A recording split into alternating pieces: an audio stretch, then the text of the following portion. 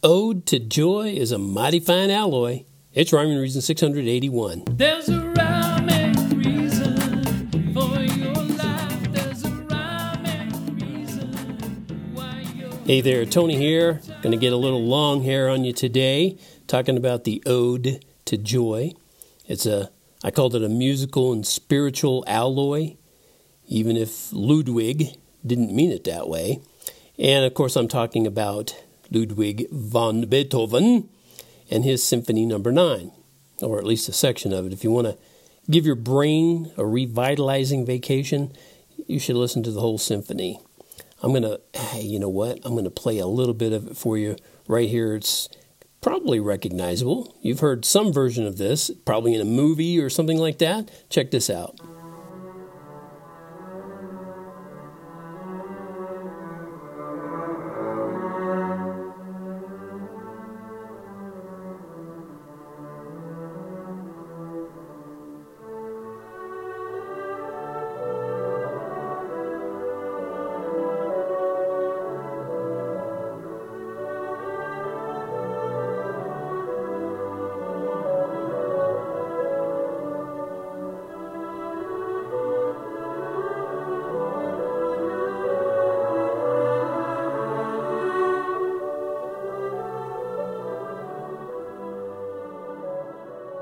Wow. I love me some Beethoven. Yes, I do. I want you to imagine something, though. Imagine that you're composing that beautiful music and you're deaf. Imagine doing that. Well, Beethoven didn't have to imagine. But it would be difficult. It'd be impossible for basically anybody to compose something like that, even if they had excellent hearing. But I would say it's got to be much more excruciating to think of a gifted musician and composer unable to hear his own creation. I can't imagine. I don't even want to imagine how that would feel. And I'll bet Herr Beethoven was less than joyful at the loss of his hearing, and yet the most recognizable section of his Symphony No. 9 contains the vocal poem about joy. And so that's why I called it a musical and spiritual alloy, because I believe the composer fused music with the message and created something even stronger than the two ingredients on their own. I found the lyrics to that poem, written by Friedrich Schiller in 1785, and it was apparently revised in 1803 by none other than Ludwig himself. Keep in mind, this is translated from German to English, what I'm about to share with you. And those Germans have a hard time showing emotions. Just kidding.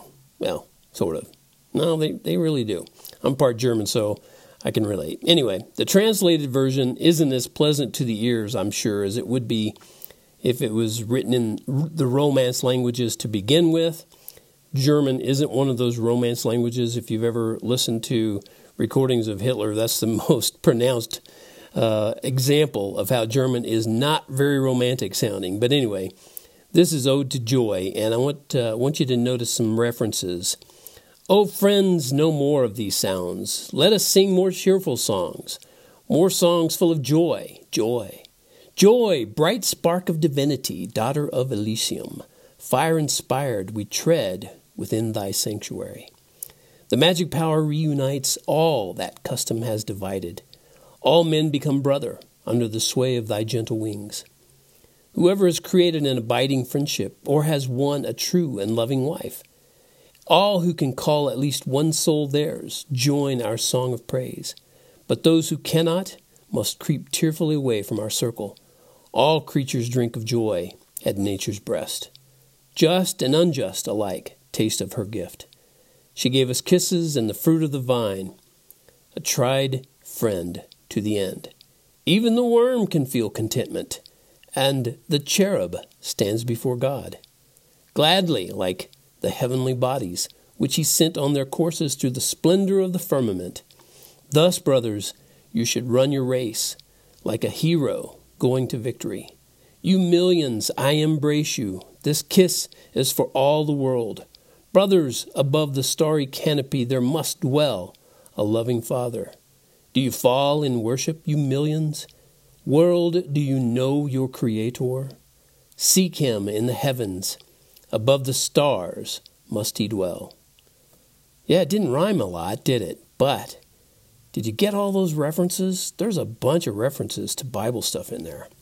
So, pretty cool. Pretty cool that Mr. von Beethoven, Herr Beethoven, actually put that into his symphony, and I think made it a brilliant composition and made it even more so by putting it all together.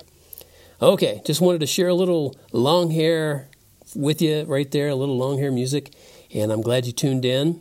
Thank you so much. If you have any comments on it, be sure to leave them at TonyFunderburk.com, or you can email me directly, Tony@TonyFunderburk.com. It goes right to me. Thank you so much for tuning in. It's always brought to you by TonyFunderburk.com. Again, there it is. And that's where you can go and click on that merch tab and get that t-shirt that says, "Life has rhyme and reason because God made you." There's a rhyme and